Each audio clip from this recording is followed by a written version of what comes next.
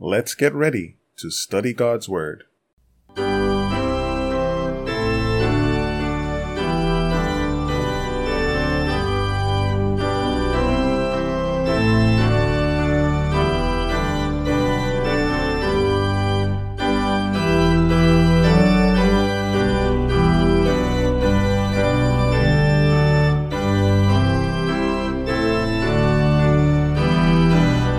Greetings to one and all.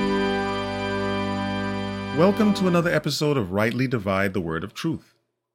This is Andrew S. Baker, and it's time for another devotional study.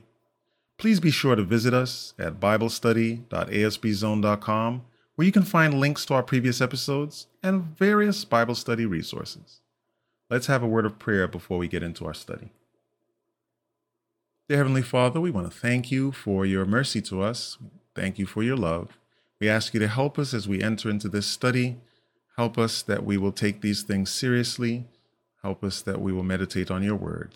Give us wisdom and understanding. In Jesus' name, amen. Today's study is entitled Faithful Watchman. Faithful Watchman. We're going to look at Ezekiel chapter 33, verses 7 through 9. It says, "So thou, O son of man, I have set thee a watchman unto the house of Israel. Therefore thou shalt hear the word at my mouth, and warn them from me. When I say unto the wicked, O wicked man, thou shalt surely die. If thou dost not speak to warn the wicked from his way, that wicked man shall die in his iniquity, but his blood will I require at thine hand. Nevertheless, if thou warn the wicked of his way to turn from it, if he do not turn from his way, he shall die in his iniquity, but thou hast delivered thy soul."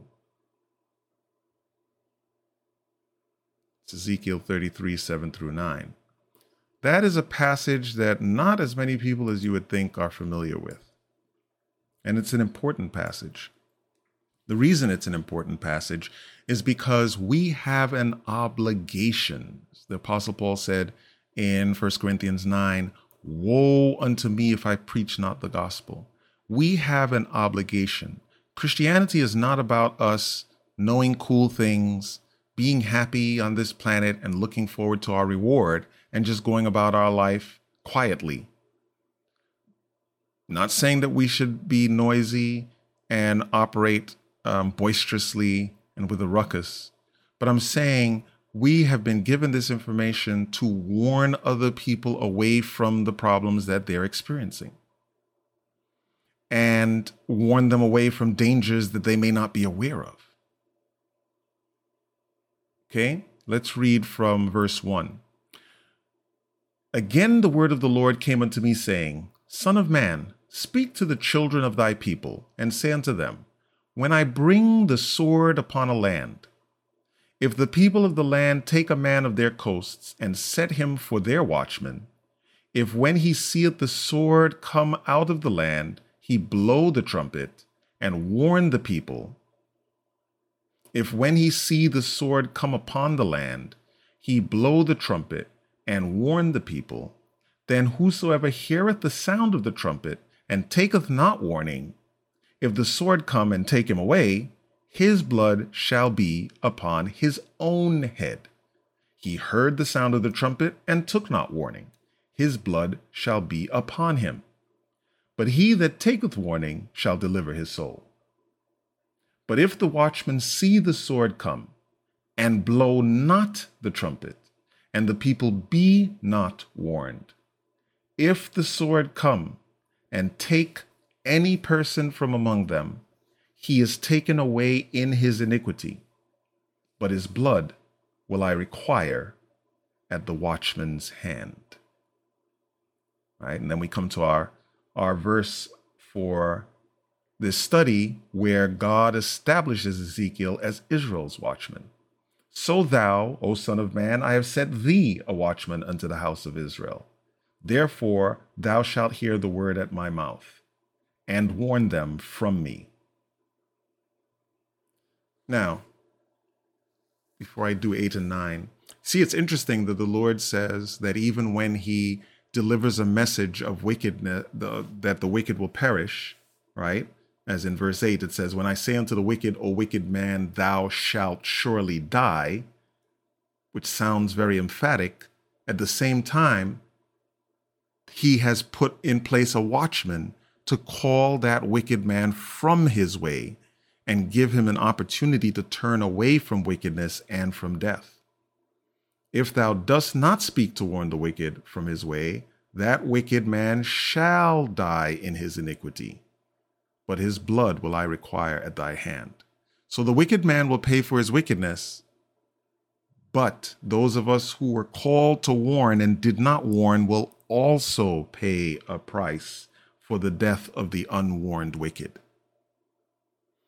Verse 9, nevertheless, if thou warn the wicked of his way to turn from it, if he do not turn from his way, he shall die in his iniquity, but thou hast delivered thy soul.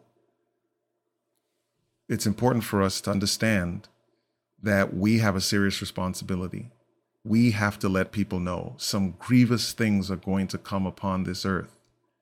And it is incumbent upon us to help people to understand. We can't make people understand. We can't force them to choose correctly. We're not here to badger and berate, but we do need to warn. We do need to warn. And we need to give people an opportunity that should they choose the path of repentance and forsaking of sin, that it's available to them, that they're aware of it, that they have no excuse that is not an option. Okay? That's what it takes to be a faithful watchman. If we're unwilling to warn people from their wicked way, those people will perish, and we also will have a price to pay. We also will have a price to pay. And I really don't want to find out what that price is. I really don't want to find out what that price is, because it says I will require his blood will I require at the watchman's hand. The Bible is not clear on this very specific point, but I don't want to gamble with it. What if someone has ministered to many people and has been instrumental in many people accepting the gospel, but they had an opportunity to tell some other people and chose not to tell those people, and those people all perish? What happens? Can our salvation be in jeopardy for a failure to do what is right? I don't know the answer to that question, and I'm not willing to find out personally. I think we will get an answer to that question, but the safe bet is to not be the one who finds out firsthand. That's a question that I'd love to see answered during the 1,000 years in heaven, when it is not in doubt for me, because I'm sure someone is going to run afoul of this. And why can I say that with confidence? God never puts a warning in his word for which there is zero chance that there will be a problem. Do you remember when, just before the giving of the 10 Commandments over there in Exodus 19, where God tells Moses to set a bound around the mountain, don't let people touch it, don't let animal touch it.